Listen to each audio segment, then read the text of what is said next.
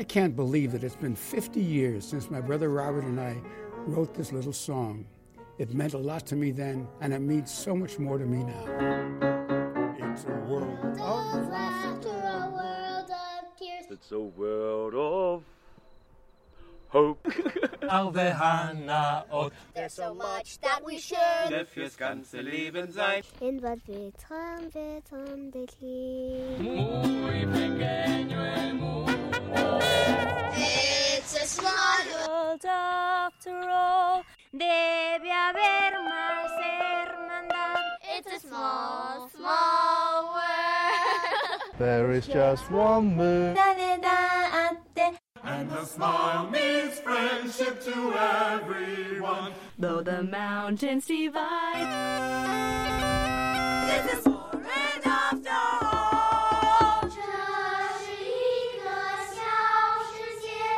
It's a small world after all. It's a small world after all. It's a small, small world.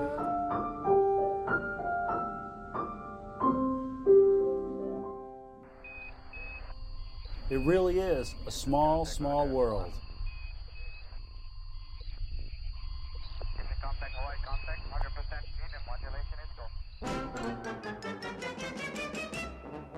Welcome to episode 6 of the Magical Disneyland Paris podcast, all things magical and Disneyland Paris. I'm Andrew Williamson and I am joined once again by Simon West. Hello again. Each Magical Disneyland Paris podcast will have a different focus, be it an attraction, restaurant or special element of the Disneyland Paris world. This episode we turn our attention back to Disneyland Park and our first attraction from Fantasyland, It's a Small World. We will also hand over to you, as usual, the listener, and discuss your views and opinions. And once again, we've got bags and bags full. If it was old-fashioned snail mail, then we would have a few sacks full of feedback, wouldn't we, Simon? Oh, we certainly would. Lots of long bits of feedback. Yeah, it's a good thing it is digital, because it would have cost us loads to get that sent through the post. And we don't want to have to force you to pay your own hard-earned cash to get us to do this. It's a Small World. We had a vote. It was against It's a Small World and Peter Pan's Flight, and I can't remember the exact results now, this is bad of me, but it was something like 70% to 30% for It's a Small World.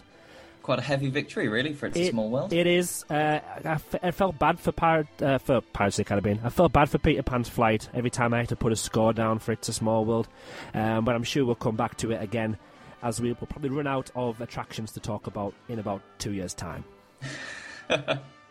So It's a Small World. We'll start off with a bit of history, as we always do. We'll go through scene by scene. We'll look at the technology that's used. We'll look at what it currently is like at the moment, having just rode the attraction in the last couple of months. We'll discuss what will happen in the future, and we'll then dip right into your feedback and opinions. So, history.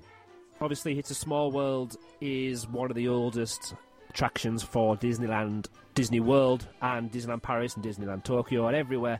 Every Disney property has an It's a Small World. The best resource I found to help explain the history of the attraction was from the actual Disneyland Paris official website itself, so there's no point in rewriting. It's already been written millions of times before. So Simon, do you want to take us through how It's a Small World came about? Oh, I would love to. So it's got quite a nice beginning, really. Wasn't actually created for the original Disneyland. It was created for a New York World Fair by Walt Disney, and it was actually in support of UNICEF, which I didn't know before starting this research. So that was 1965, but the attraction was such a massive success that I suppose when the fair ended, they thought, well, actually, you know what, let's dismantle it and then rebuild it at Disneyland Park in California, and then that opened in 1966. Yeah, and going back, as we always do, to other attractions in the resort, in Disneyland, in California, and anywhere else in the world currently, Pirates of the Caribbean probably wouldn't have existed as it is today if it wasn't because of this It's a Small World attraction from 1964. Now, we did cover this very briefly in the Pirates of the Caribbean podcast, but originally Pirates of the Caribbean was going to be a walkthrough. From a few of the videos I've watched about the history of It's a Small World, if I remember rightly, the similar kind of walkthrough was going to be looked at for It's a Small World. but then they decided to go through this river system with the boats, and that's when they decided, when they were creating and designing in Walt Disney Imagineering Pirates of the Caribbean, they said, wait a minute, it's working so well for It's a Small World currently, we're going to put it in, and it's not going to be a walk around anymore, it's going to be a sit-down boat ride. It's amazing what you find out. The world of Disneyland and the Imagineers is so fascinating. You definitely need to get some of the many books that are available. Moving on, Walt Disney selected Mary Blair as the art director and Alan Davis as the costume designer to bring It's a Small World to life. We'll be discussing the Mary Blair effect later on in the podcast. She was famous for her distinctive use of colour and the geometric shapes, which you'll see on the outside of all of the attractions. Childlike art, simple style. She was known for the visual aesthetic and how it felt in every aspect. It's supposed to look at every nation of It's a Small World, and as she was going through the many scenes, there's different colours of all the bold hues. It vividly creates collages of some of the world's most beloved countries, giving you the impression of sailing through a classic children's book. It definitely gives you that feel, doesn't it, Simon? Well, it certainly does. And the other thing, obviously, to pick out there is, of course, that this was made in the 1960s, and you can really see with those, those big, bold colours that it's definitely a vibrant 60s feel to it. And that, that's still loved today. It is, and again, a dark ride, obviously, because it's in the dark, it only works if it's supposed to be a colourful, happy place, if you've got bright, vivid colours. Because if you had it dark and gloomy, it could just be like a Haunted Mansion or Phantom Manor type attraction. We don't want that. So what they've done is they've used all the bright colours. It's well lit. It uses neon, it uses all sorts of different technology to bring the colours to life. It just works so well. And it must be such a difficult job to work as a lighting director and to work as the costumier as well, because of the dark ride element. They've got to work so well together, haven't they? Well, they certainly do, yeah. It's not a job that I want. Luckily, no one's offering it to you. Also very true. Yeah.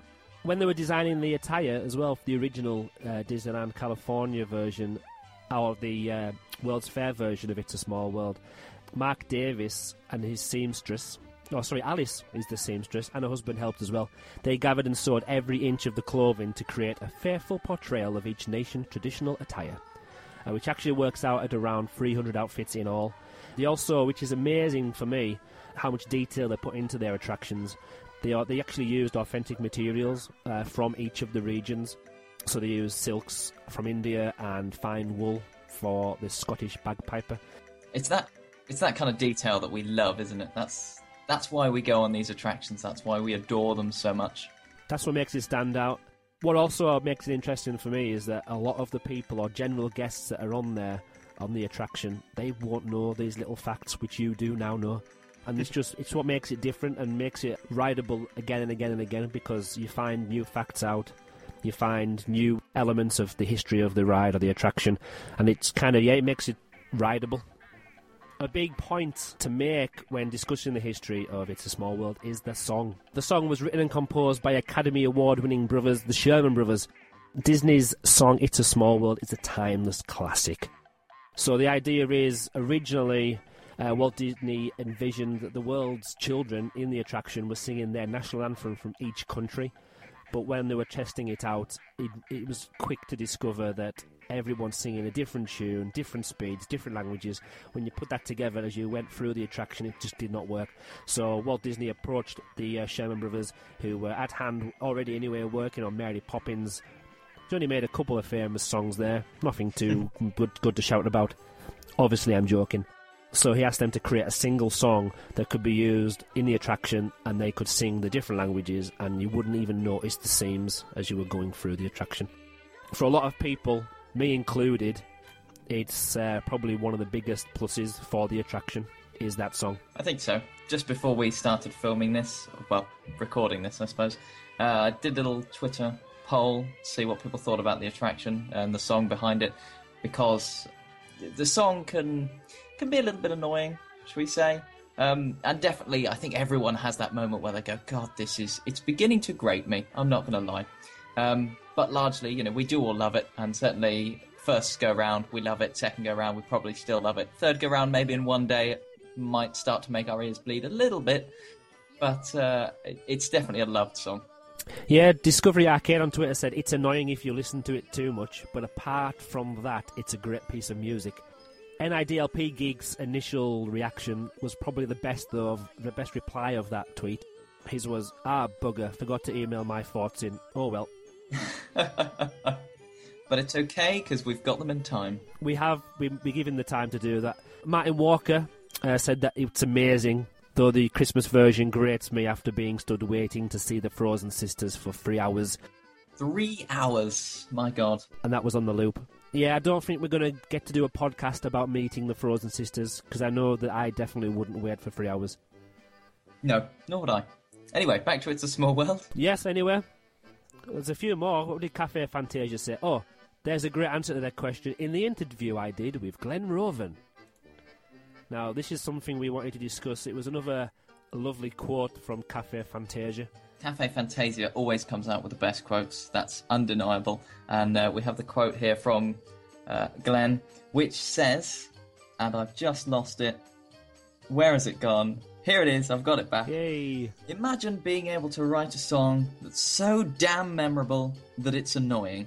That song wasn't written. It was dictated from God. And there's something so true about that. It is. It's just, there must become a point where it just happens, and afterwards the songwriter will not remember what they were doing or how they came up with that, because they can never repeat it. They can never do anything as memorable or as annoying as it says there again. So it's just something that just happens. But it's amazing how it has happened, and it's one of the most popular songs for an attraction. And 50 years on, we still love it and find it annoying. We do. There's so many parodies of the song have happened as well. I know The Simpsons have had a parody version for one of their episodes. You know you've made it big when The Simpsons are mocking you. Maybe a few years ago, it's starting to go downhill a little bit now. Sorry for any Simpsons fans out there. There's so many more that I can't remember any of them. That's how popular it is. So yeah, they've had to add languages in such as French, Italian, Japanese, Spanish, English and Arabic, to name a few. Yeah, the Sherman Brothers decided that even though Walt Disney had said, look, I want you to come in and make one song, the Sherman Brothers came to the conclusion that a single musical theme was the way to bring the song together. So obviously the national anthems from all the different countries, all the different parts, some of them are drums, some of them are trumpet, some of them are piano, some of them are operatic. They're just, them kind of styles do not mix together very well. It moves us swiftly on, and nicely on, to the Disneyland Paris version, which you've actually mentioned a couple of times anyway. So in 1992, It's a Small World was recreated to become an opening day attraction at Disneyland Paris, with an additional scene representing the North America continent, probably due to the fact that this wasn't the first one outside of America, but being on Europe, and America being so popular, maybe not in France, but to a lot of people around Europe. And of course the fact that it's designed by Americans. And yeah, they wanted to put their home countries in there as well. So they've got the special edition of the American continent. Due to the immense popularity, the attraction has been replicated everywhere else, and it's considered a Walt Disney classic. And I think that's very correct. It is. And again, when I tweeted out about how many times people visit It's a Small World during the visit, I was actually quite pleasantly surprised, really, because I normally do it, well, this time on my last visit, when I visited Disneyland Paris with the Sixth Formers, I managed to ride it 2 times in 2 days, which is not, for me, that's really good. Normally, I would do it once, if sometimes none at all. It is a classic, and if I'm walking past and I haven't done it and the queue's not too long, I will jump on. But if there is a queue, it's one of the attractions that I would say, right, I've done it a few times before, I'll just move on. But yeah, this time I was there with Jeff from DLP Town Square, and because of the podcast that we were recording this episode, even though it's been a long time since I visited in early March, I was using it for research purposes. But a lot of people asked, the question was, how many times do you ride It's a Small World during your visit? Martin Walker said when it's with his son, at least once a day, usually a lot more. Haley Walker, that's the son's mother. I don't have enough fingers and toes to count how many times we ride Small World. Our son loves it. DLP Photos, 1 or 2 usually. I said I'd done it normally once per visit, and then Martin said, research? Yeah, I believe you. Wink.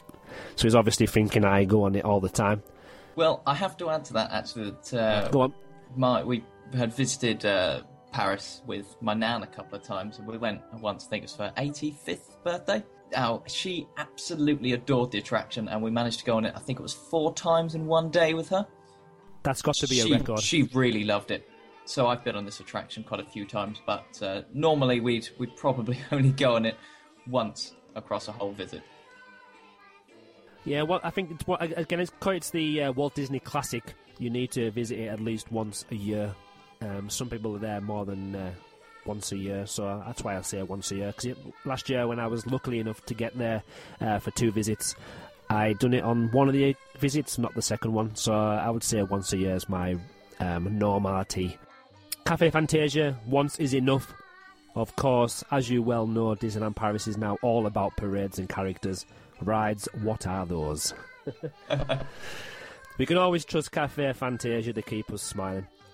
You certainly can. Right, moving on. We need to keep moving, keep this train rolling, or should I say boat? Keep this boat rowing. Rowing, yeah, we'll say that instead.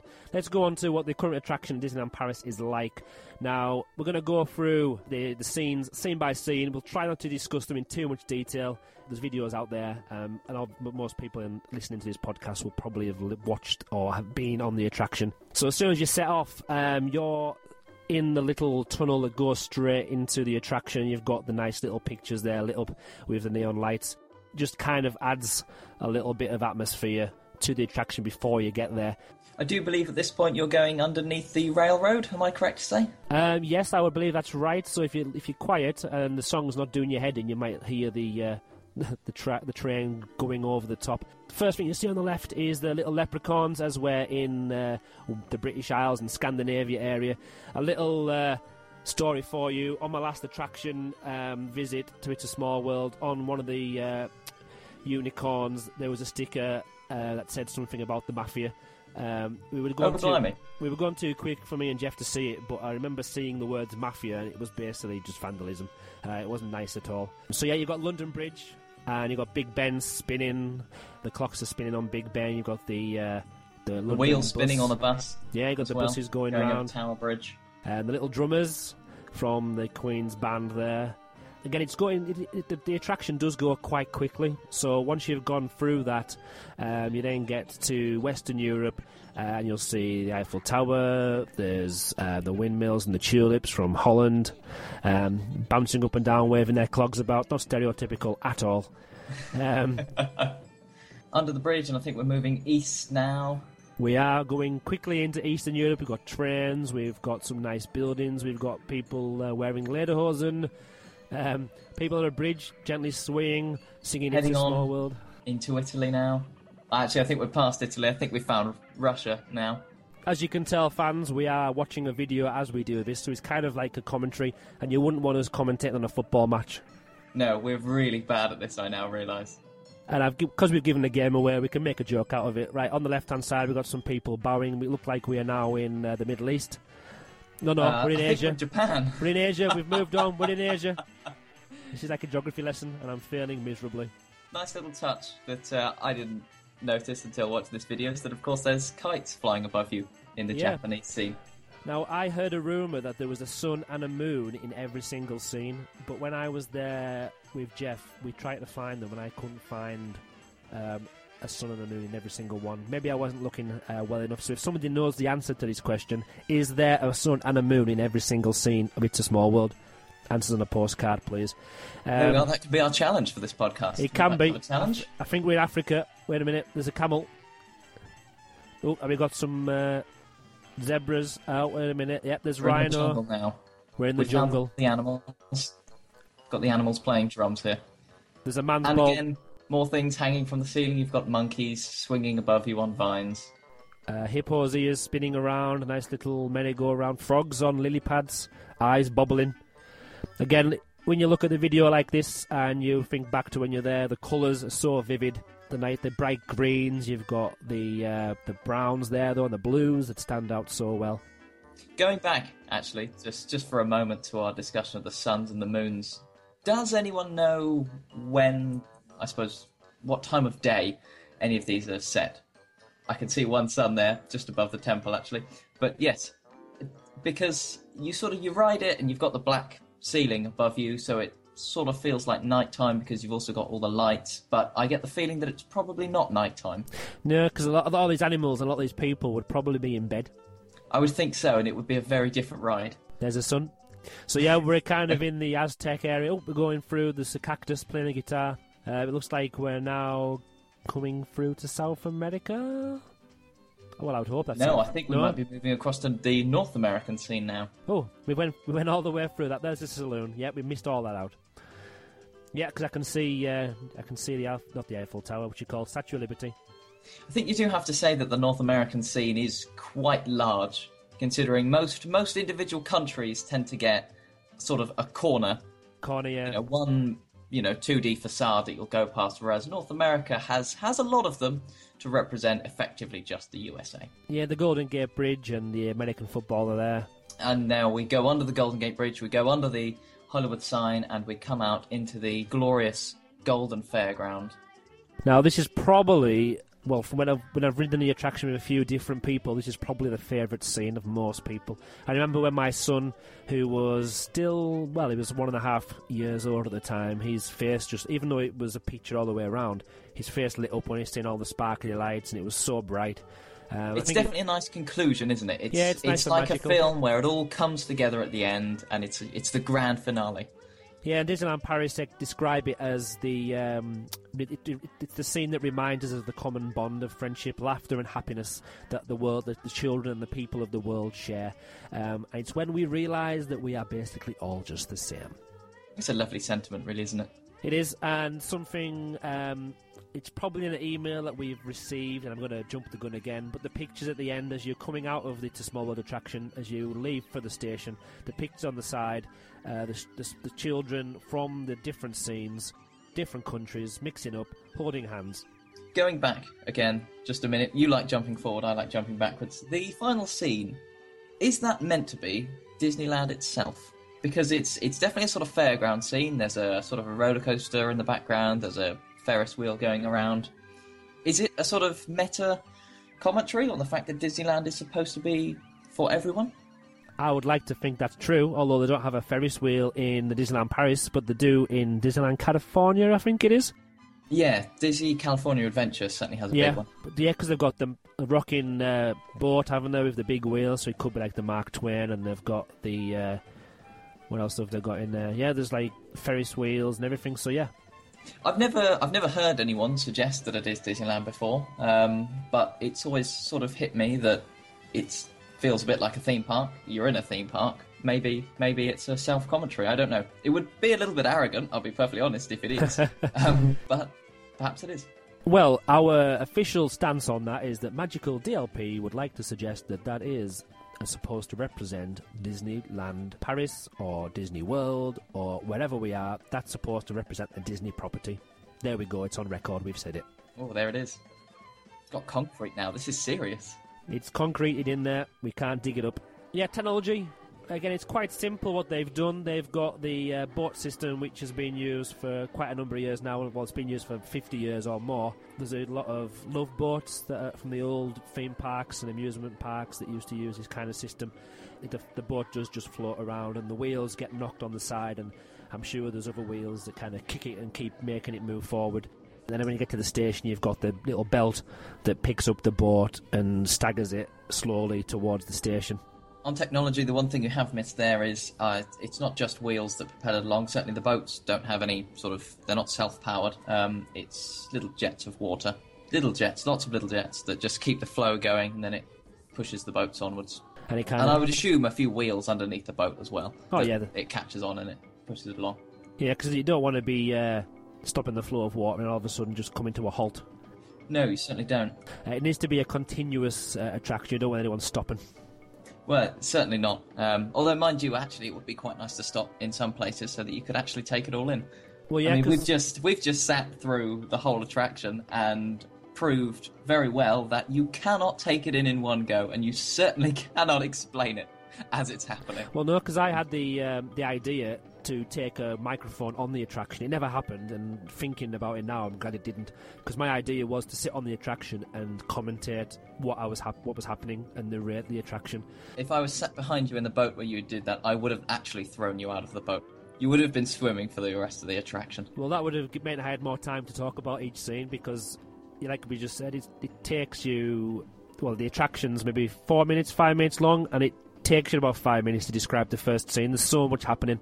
It does, and that's why you go on it again, because every time you go on it, you see something different, you know. There are so many things. It's such a simple idea with just the 2D sets and the dolls, but, you know, the detail on all of the costumes that the dolls have, and then the little bits of 2D set that you didn't quite realise because they're sort of tucked behind another bit of set, so you have to be in the right place to see them. Maybe you've only got like 10 seconds to look in the right direction and actually see something.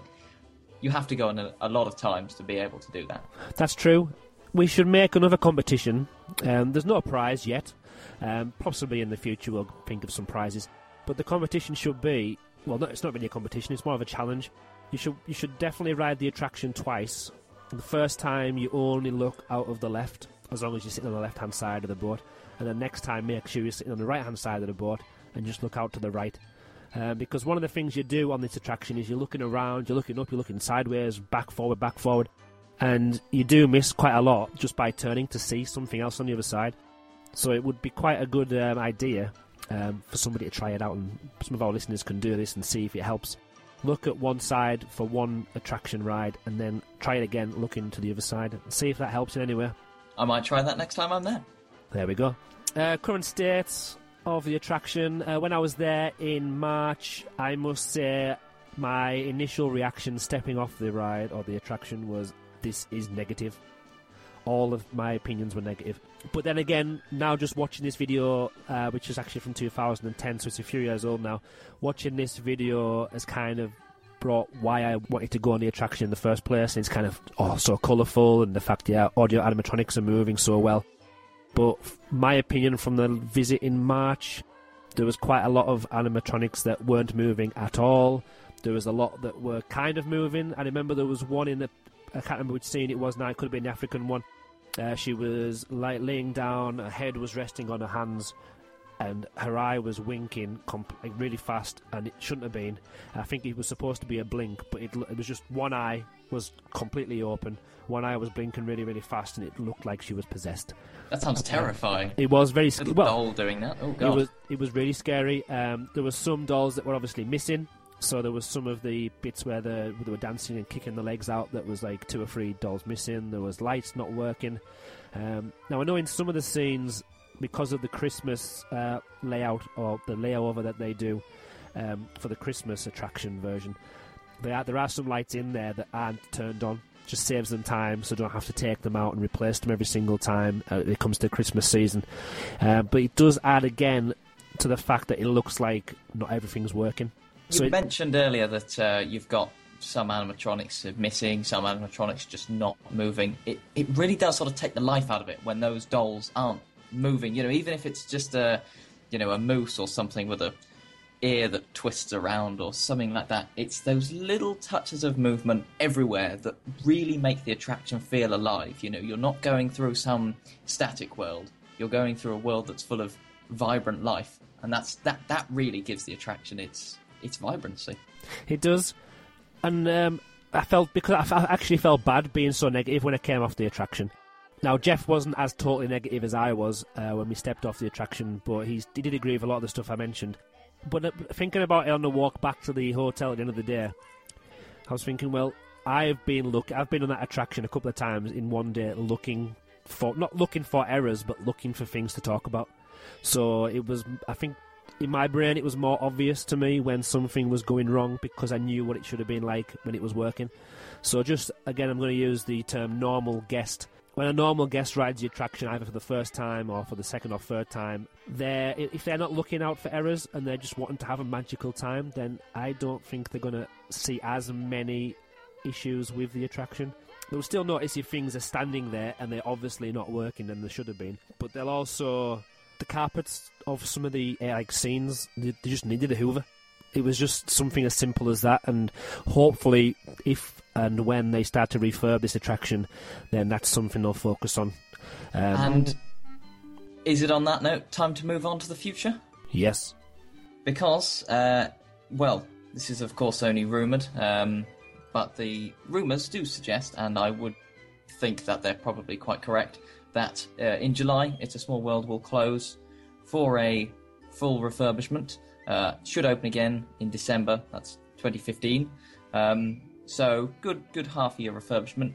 Same as Space Mountain Mission 2 is getting at the minute.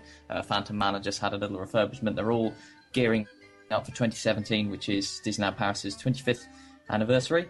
They're not really changing any of the attractions as we can see so far, but what they are doing is giving them sort of a new lease of life. They're making sure that everything is working properly. General refresh, I think, is the term that Disneyland Paris themselves have actually used. So it might be just updating the lighting so it's LED, it's more reliable, it's more energy efficient, and it's hopefully nicer as well. I don't think we're really expecting to see any changes, but we have seen on Twitter from our good friend at Inside DL Paris a photo from the back of the parade gate next to It's a Small World that has the It's a Small World theming, and on the back of that they've been testing a new colour scheme for It's a Small World that is much bolder, much brighter, more contrasting colours. If you look at the facade of It's a Small World at the minute, they are bold colours, but they're sort of faded, they're quite subtle. Whereas in the 1960s, when the original attraction was around, the colours were a lot bolder. There was a lot more contrast, the blues were much richer, no colours were faded. It was very 60s, as we said earlier. So it looks like they were testing that for potentially those big bold colours to make a comeback. That would be nice, yeah. The clock on the outside as well wasn't working properly while I was there as well. So it was kind of, you could hear something ticking, but there was nothing. If you were just new to the park, you'd wonder what the ticking was because there was no clock visible. Which actually is a good time to also mention, which we didn't before. Little fact: every 15 minutes, the clock tower goes off, and the dolls come out of the clock tower, do a little parade, and then come back in. Every 15 minutes. So if you're around at a quarter past, half past, or on the hour, then have a look out for that. Yeah, nice little tidbit there. With regards to the refresh, I think it's probably best that it is called refresh, because that's the kind of... obviously, we've got nothing official, but from what, like you just said, from what we've seen, it looks like most of the attractions are getting a bit of a refresh before the 25th anniversary. And it definitely needs one. The outside needs one. The inside, again... Definitely needs one. It definitely needs one. Now, I am happy leaving it exactly as it is in regards to what it should have been like originally. So if every single animatronic was working in its original place and all of the lighting was available, then that is what I want to see. I think I'd agree with you there, and when we move on later onto the listeners' opinions, I've read those and I can tell you that they agree with you. Good. So they should. Yeah, because I don't want to steal what somebody else is going to say, but other parks haven't just left it alone as from the original. It hasn't drastically changed it that much, but it could have changed it so it's not as original as it was. I have no idea what I was trying to say there. So when was it was July to December, wasn't it? July to December this year, 2015. The rumoured refresh is going to be. Now, as we always mention on every single podcast, and we still haven't had a penny from any of the projection mapping companies yet, but how could we, if we were going to, and we didn't want to change much on the attraction, but how could we include projection mapping in this attraction somewhere? Well, projection mapping is our favourite, technology in the world ever that has ever existed. Forget the wheel, forget bread, anything. This is much better. Can I just interject there? That's a great quote that we can use for a poster. Forget the wheel, forget bread. It's all about projection mapping. We need to go into branding, don't we? We'd be fantastic. There we go. Coming to a shop near you soon. On saying that, though, I have absolutely no idea where you use projection mapping here because they're all 2D sets, which sort of removes the use of projection mapping at all. I suppose you could projection map onto, sort of the faces of the dolls because they're 3D. There is that. Now, one thing I was thinking about when I tried to list some ideas for projection mapping, it's not mentioned any of the opinions that we've had today, but in recent discussions on Twitter, via email, and from listening to other podcasts, the ceiling is causing a bit of a problem or an issue to some guests and some fans. That's a good point, actually. We haven't mentioned that. That's my only criticism of the ride, is the ceiling. Do you want to explain your criticism then, and I'll see if it adds up to what I'm going to say? Well, yeah. Basically, it's slightly too light in the attraction, and you can see the roof, and there is no theming on the roof. It's just a warehouse ceiling. Yeah, and it's quite ugly. They've painted it blue, so it's trying to look like some kind of sky. Yeah. But then, say, if you're in Pirates of the Caribbean or something, a lot of that attraction, you've got a roof a lot nearer to your heads, but can you see it? No, you can't. If you look above you, it's just blackness. Yeah. And almost everything else, actually. When can you ever see a ceiling in Disneyland? You can't, normally. No, is that because... It's a problem. Is that because in other attractions they've hidden the lighting better? Because it seems to be, when you go through It's a Small World, one of the reasons you can see the ceiling so vividly is the fact that there's so many lights and panels and grates, and there's light shining through everything. So it kind of highlights the fact that there is a ceiling there. Now, I've no idea how I would get around that with projection mapping. But if you could have some kind of different panels at different levels, because they have put some clouds in the sky area above. It's whether you could put more clouds in and then hide LED lights behind those clouds, because of course it's all 2D sets. So I'm wondering if there's some way of projecting something. I don't know if it's back projected and the clouds are more see-through, and I don't know.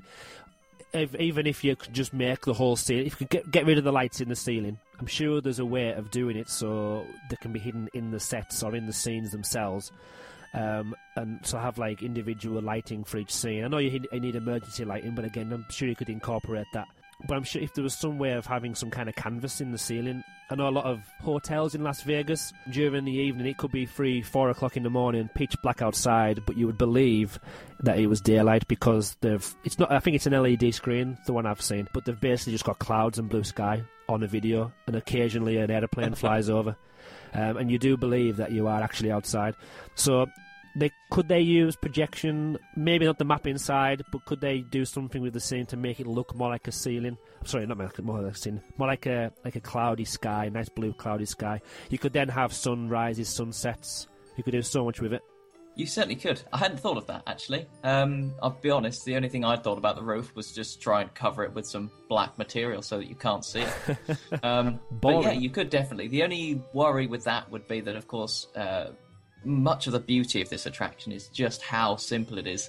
You know, largely the sets don't move.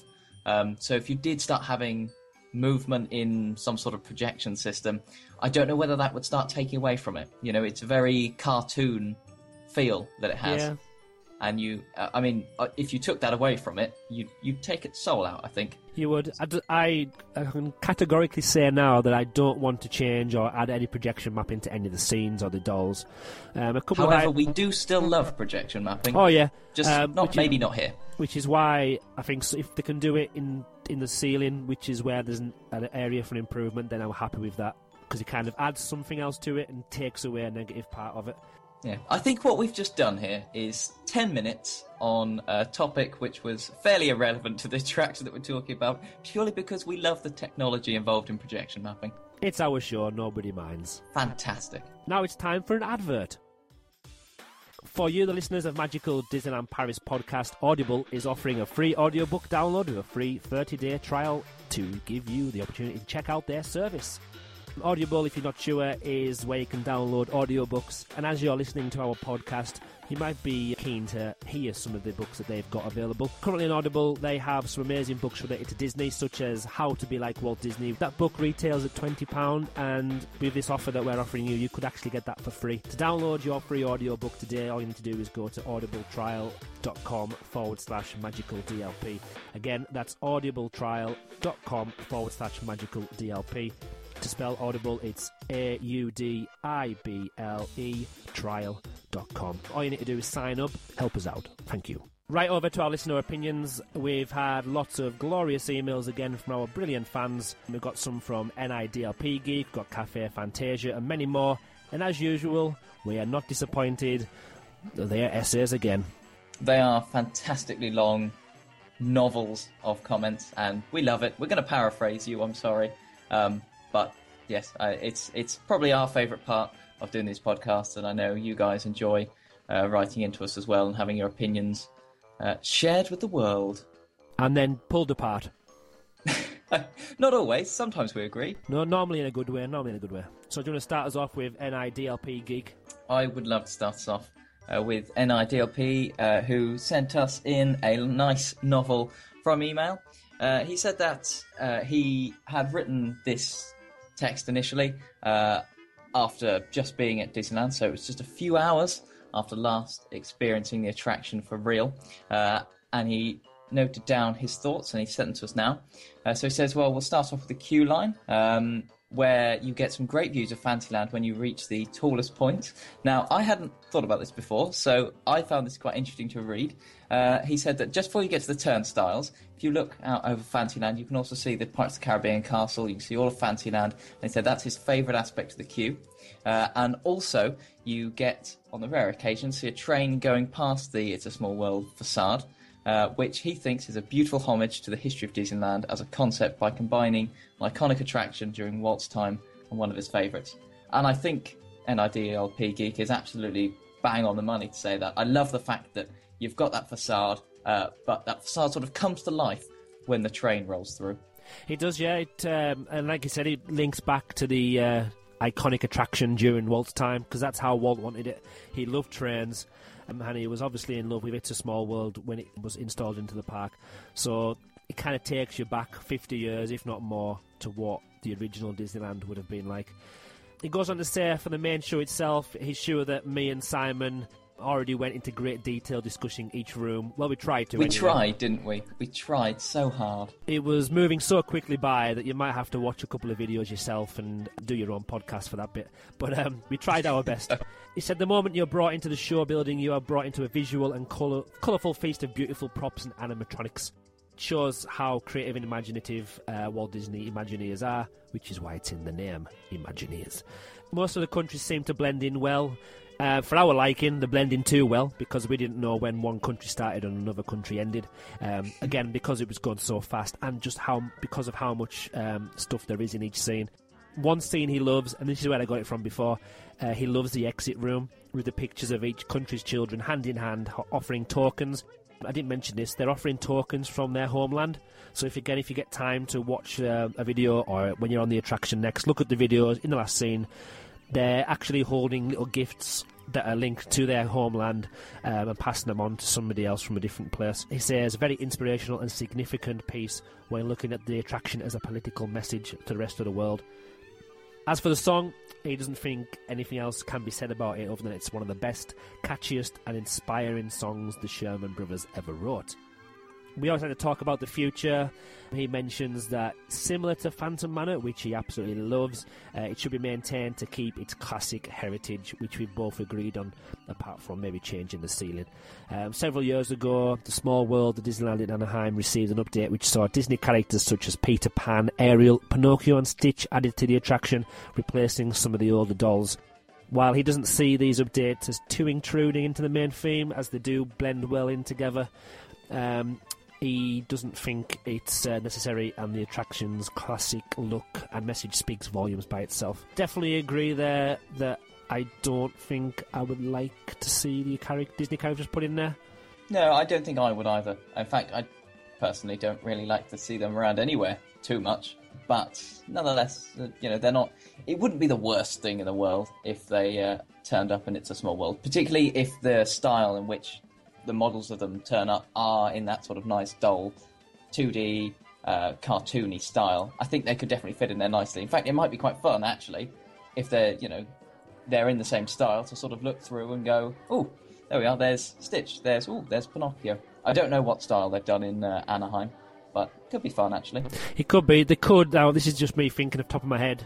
As we go into the future, now, I'm not going to say smartphones, because I don't want to use smartphones on this attraction or any attraction, but could they do some kind of paper-based, I don't know, checklist or spot a certain item competition? Could each guest, again, it'll cost loads of money and probably make loads of rubbish, so it's a totally bad idea, but the idea is, could children and parents be given a checklist kind of like a little treasure hunt where you've got to sit in the board and try and tick off certain characters that you've seen, or could there be little secret hidden messages that you need to put a message together at the end, and if you get the message, you win a prize, or it could change every so many. It could change every year. It could change every month, just to make it a bit different and a bit more interactive, possibly. I would think you could probably do that already. I mean, it's a bit like a sort of the old Where's Wally things, where you go through and you circle all the different things that they give you a checklist, and you have to circle all the different things you find. You could already do that. To be honest, there's so much in the attraction. I don't think you need it's sort of Disney franchises. If you wanted to do that idea, you could go straight away with it right now. Right, let's see if anybody out there wants to create a checklist, and we'll take it to the park next time, and we'll can have a little competition. I think that sounds quite fun. But I've no idea how you could work out if it's true or not, because I could say, yep, I just found all of those suns and moons, but I didn't really. Oh, but it's Disneyland, isn't it? You can't lie, you can't be evil or sinister. But when it comes to a competition, there's always cheats in the world. Moving on, Cafe Fantasia. Another one, it goes over 2 pages. It's actually split into 3 massive sections, but we love it. Personally, he thinks it's a timeless classic. It doesn't need anything new. And it just kind of shot down what I've just said there. It doesn't need... No interactive gimmicks. No interactive gimmicks at all. It says there. So he must have been able to predict the future. But he was thinking, right, Andrew's going to say we want to do something interactive, but he shot me right down. No matter how the world changes, the attraction's message of cultural unity and harmony will always be relevant, which is very true. There are definitely maintenance issues that needs to be addressed. So what he thinks Disney should do is the following: fix all of the dolls and figures so that everyone works and moves as designed. I like this voice. Fix the audio so that everything is perfectly in sync again, as designed. And beyond that, to freshen things up... Totally repaint everything inside the attraction, using a bolder colour palette, inspired by the 1964 original. Totally change the lighting in the attraction so that the distracting warehouse ceiling is no longer visible. Ah, yes, there we are. That's where I found it. That's where I heard it from. It's very true. What Cafe Fantasia goes on to talk about next is, I think, quite interesting. But equally, as Cafe Fantasia sort of shoots it down, I'd quite like to as well. He says if you do go down the interactive sort of next-gen route, then what has been battered around a bit, I've certainly heard it being battered around on Twitter, is this idea that using your smartphone, you could maybe design one of your own dolls or something, and then when you go on the attraction, you then see that doll appearing in the attraction. It's a bit like sort of... Test Track at Epcot, Walt Disney World. When you're in the queue, you design your test car, and then as you're on the attraction, it gives you rankings for how well your test car did in each little test scenario. So it's sort of something like that. So it wouldn't be completely alien to Disney. However, I don't know about you, Andrew, but I would really not like the idea of anyone just sort of jumping in and taking over the design role behind It's a Small World. No, I definitely wouldn't like that. Because obviously they would vet it and it would all be like checked and stuff like that. But I don't know, just... No. I think the answer is just no. There was an interesting debate in the tech world, slightly different, between Motorola and Jonathan Ive, who's the design chief at Apple. And the debate was centered around the fact that when you buy an iPhone, you buy an iPhone. There's no customizability with it at all. Whereas when you buy a Motorola, you can choose a different back. You could get like a wood effect back or whatever. And Jonathan Ive said, now Motorola have got it wrong here, because what they're doing is they're negating their role as designers and trying to give it to the consumer, whereas a good designer should be leading the way, and they should be coming up with a perfect, seamless design themselves so that no one else would need to change it.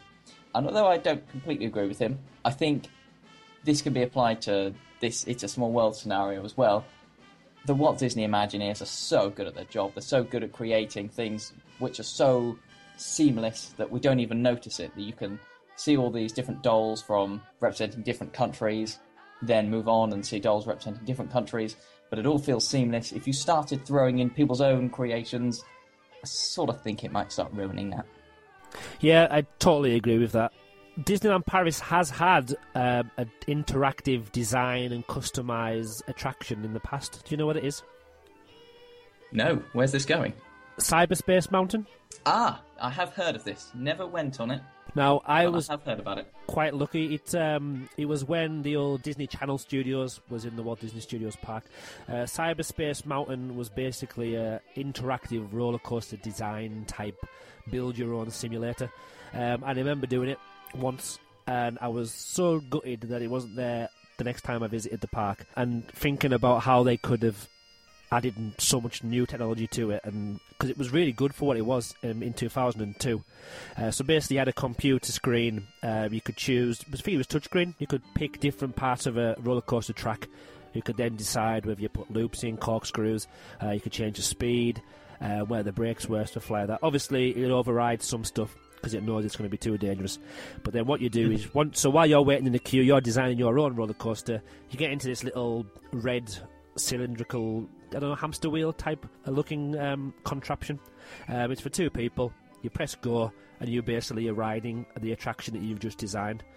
Now, so it's a bit like Roller Coaster Tycoon, then. Yes, but it's something that's happened. So interactivity and being able to design and interact with your own attraction has happened in Disneyland Paris before. It doesn't link anything to do with It's a Small World, because you don't want people to be sitting in a virtual version of It's a Small World with all the different bits. So I definitely wouldn't like to see people designing their own face or picking and choosing what's happening. Although, technology-wise, it sounds really good, but for the attraction and how classic it is, I don't want to have that happening to this attraction. No. Finally, from Cafe Fantasia, some extremely silly ideas which made me smile. It's a Tsum Tsum world. Obviously, you replace the dolls with Tsum Tsums, which I think is quite a fun idea. They're very popular at the minute. I don't know why, because they're weird little cylindrical things, but there we are. I'm not going to buy them. No, me neither. Although some of them are cute, you have to admit. Oh yeah, they're cute, but I wouldn't buy them for myself. I have no idea what to do with them. Are they meant to be... I mean, the big ones are like massive travel pillows. I don't understand them. Anyway, we've digressed. The other extremely silly idea, which really did make me laugh, was It's a Eurovision world, where you remove the sort of cliches from each country and you just replace them with their Eurovision Song Contest entry. Which, I mean, God, that would make things weird, wouldn't it? I wouldn't mind if that was a one-off, or every year, about the week before and a week after the Eurovision Song Contest, this happened. It'd be fun, wouldn't it? Because if you're leaving it as it is, it's still classic, but like to do with the Christmas overlay, if you could overlay it with, I don't know how you would do it, but even if it was something to do with the songs, or I don't know, but it would just make it a bit fun and interesting. I like the bit where it says, from the comfort of the boat, guests would be able to vote for their favourite country using their smartphones. We could even add this could even be a separate attraction completely. Now, obviously, we don't want to talk about other attractions, but we normally do. Captain EO, now, if the rumours are true that that's leaving, and it's already been updated on the park guide, I believe, and it's going to be called Discoveryland Theatre. Discoveryland Theatre. Could it be that, because obviously the seating and stuff's going to be there, and the floor does move a little bit, could it be that they put something in there so one of the attractions they have over the Eurovision Song Contest time of the year, could it be something that's like a virtual It's a Small World but with clips of all the songs? I don't know. It could be. I don't think I mean, it would be a tragic shame to lose Captain EO for that, but you never know. If it's going to be empty, you might as well put something in there. It's very true. But I don't think I would visit that attraction either. Definitely, I think it's a no-no for It's a Eurovision World. We now move on to Matt, who's sent in his comment on email, and he says, well, firstly, what can I say? I love it. Who couldn't? It's classic, timeless, magical, etc., etc.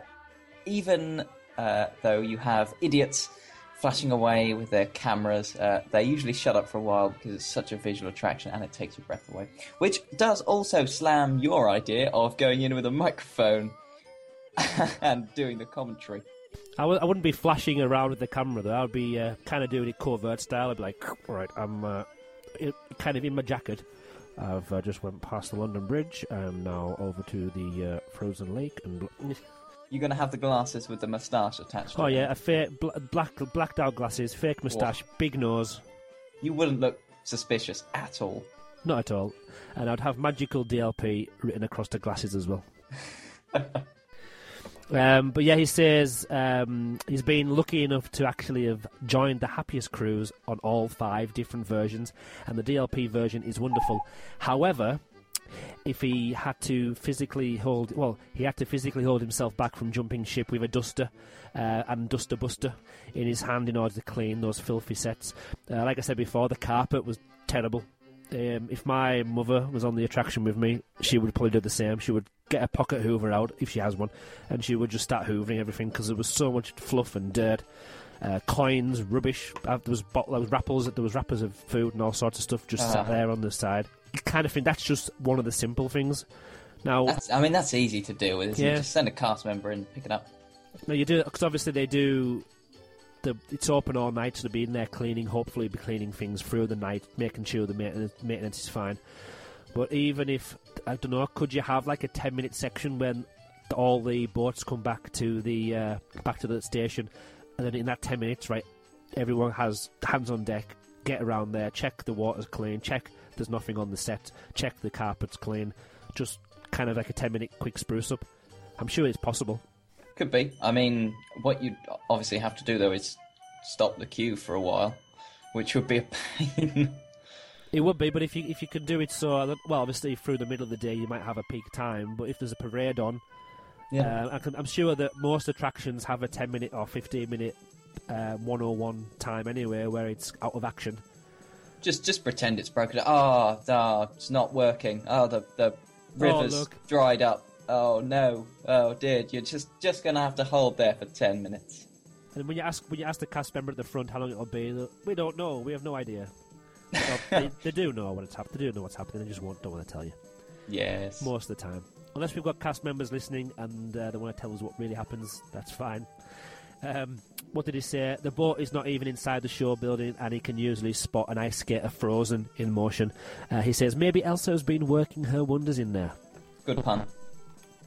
Very apt for the time at the moment. Although Frozen has been taken over, in my opinion, from Big Hero 6. But anyway, as we digress, let's move on.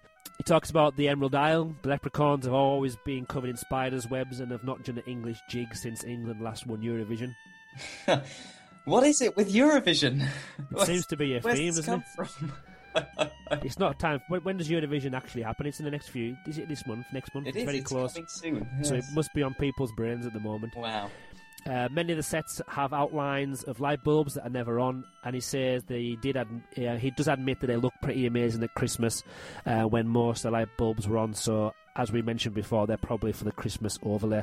And his final words are, he thinks the DLP is doing itself a disservice by not keeping this attraction together. I would agree. But hopefully when we have our general refresh in July to December, that should be solved. Let's hope so, because it's a shame if not. Andrew Jackson, the last email, he couldn't think what to write about this ride.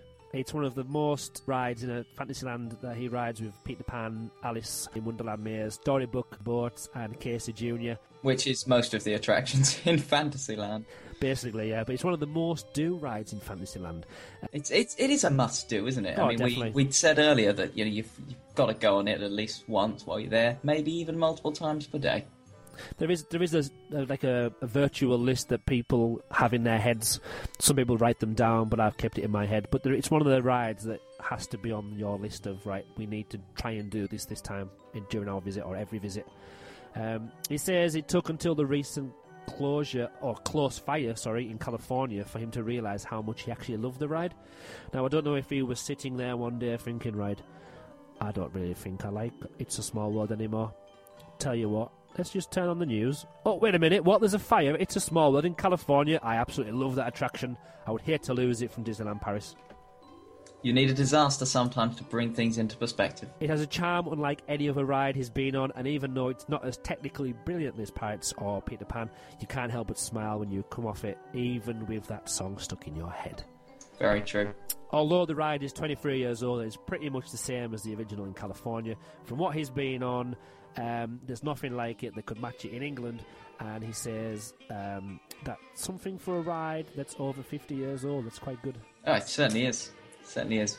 It is a classic, and we all adore it. As for the future, there's not a lot he would change. Again, he mentions about the cleaning on the inside and the outside. He would stick his neck out and say that the original at least should be recognised in some way for its cultural and historical importance. Not everything has to be hanging in a museum or ruined castle for it to be important. And he thinks that the millions of people who have been on the ride over the last 50 years speak loud and clear about the love of this attraction. Yeah, I mean, it's sort of innately important now by the fact that it's survived all this time, that it's been replicated across the world. So true to the original. You know, if you started changing it now, it would almost be a travesty. It would be like someone going, "Oh, why don't we paint the pyramids in Egypt bright pink?" You just can't once something gets to a certain age. I'm going to have to write that one down as well. We'll make a quote out of that one. Why don't we paint the pyramids pink? You can't. Simple as. Glad I could amuse. iTunes reviews. I love reading these. I've mentioned on a few podcasts now that I have to flick through the different countries. I did that, and sadly, nobody from anywhere else in Europe or the world has left us a podcast rating on iTunes. But we've got three. Yeah, there's three of them here.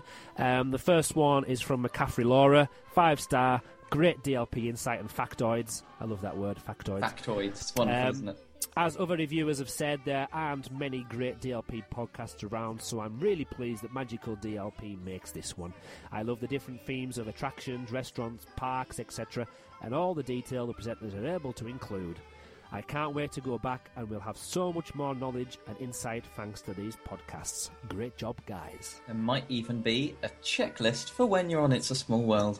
Wall 1885, 5-star review. Great podcast, keep it up. This is my favourite review of all of them. It is. It's a great way to begin. I'm going to let you read it out. First sentence. Originally, I didn't like it.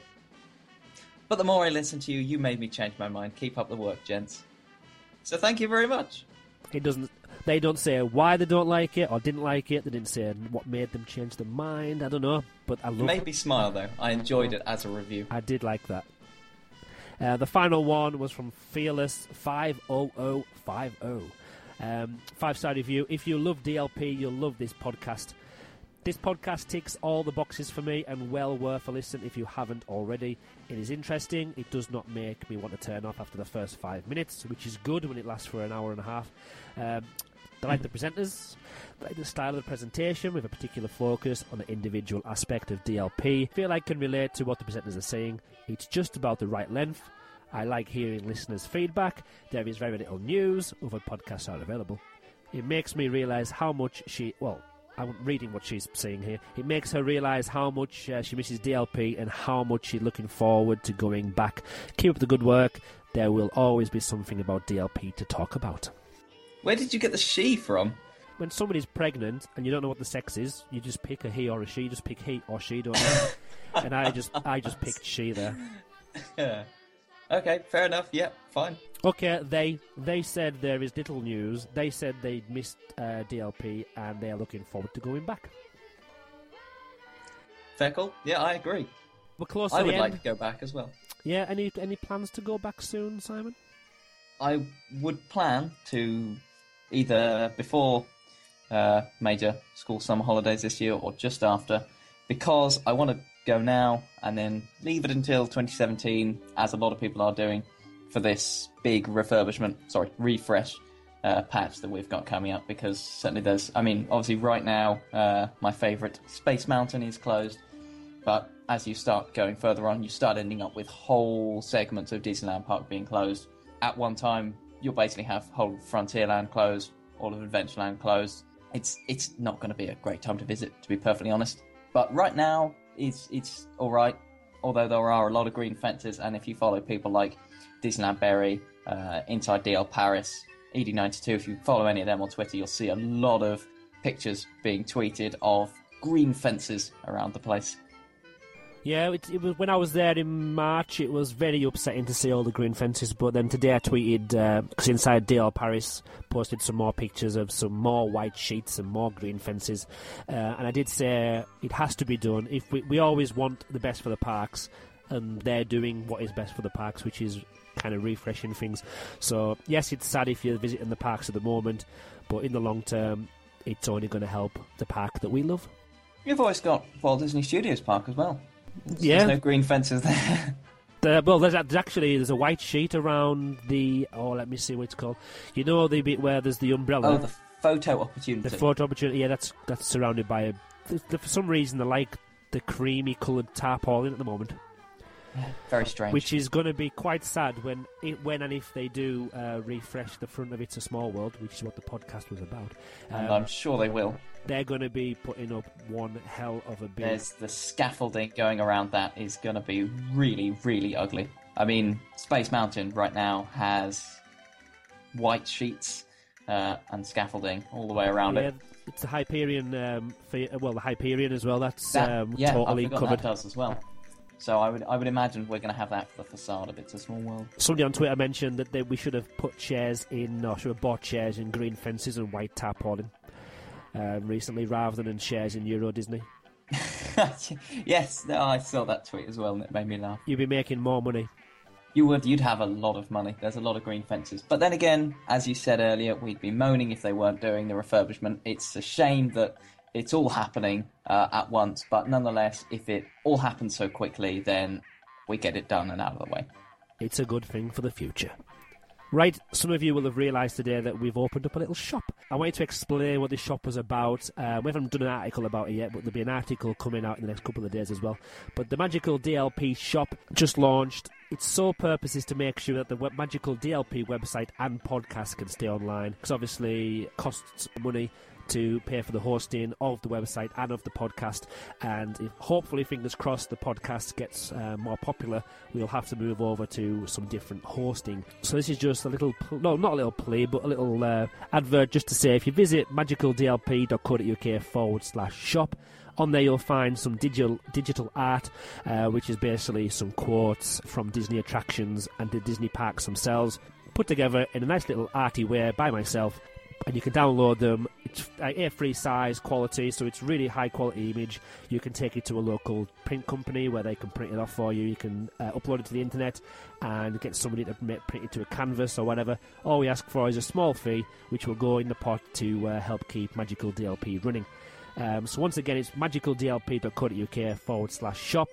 If you have any ideas or you would like a custom quote or custom image made, there's a contact us form on the website, and you can send us a message and we'll see what we can do. So, bringing it to an end, the focus of the next episode of the Magical DLP podcast, all things Disney Dreams.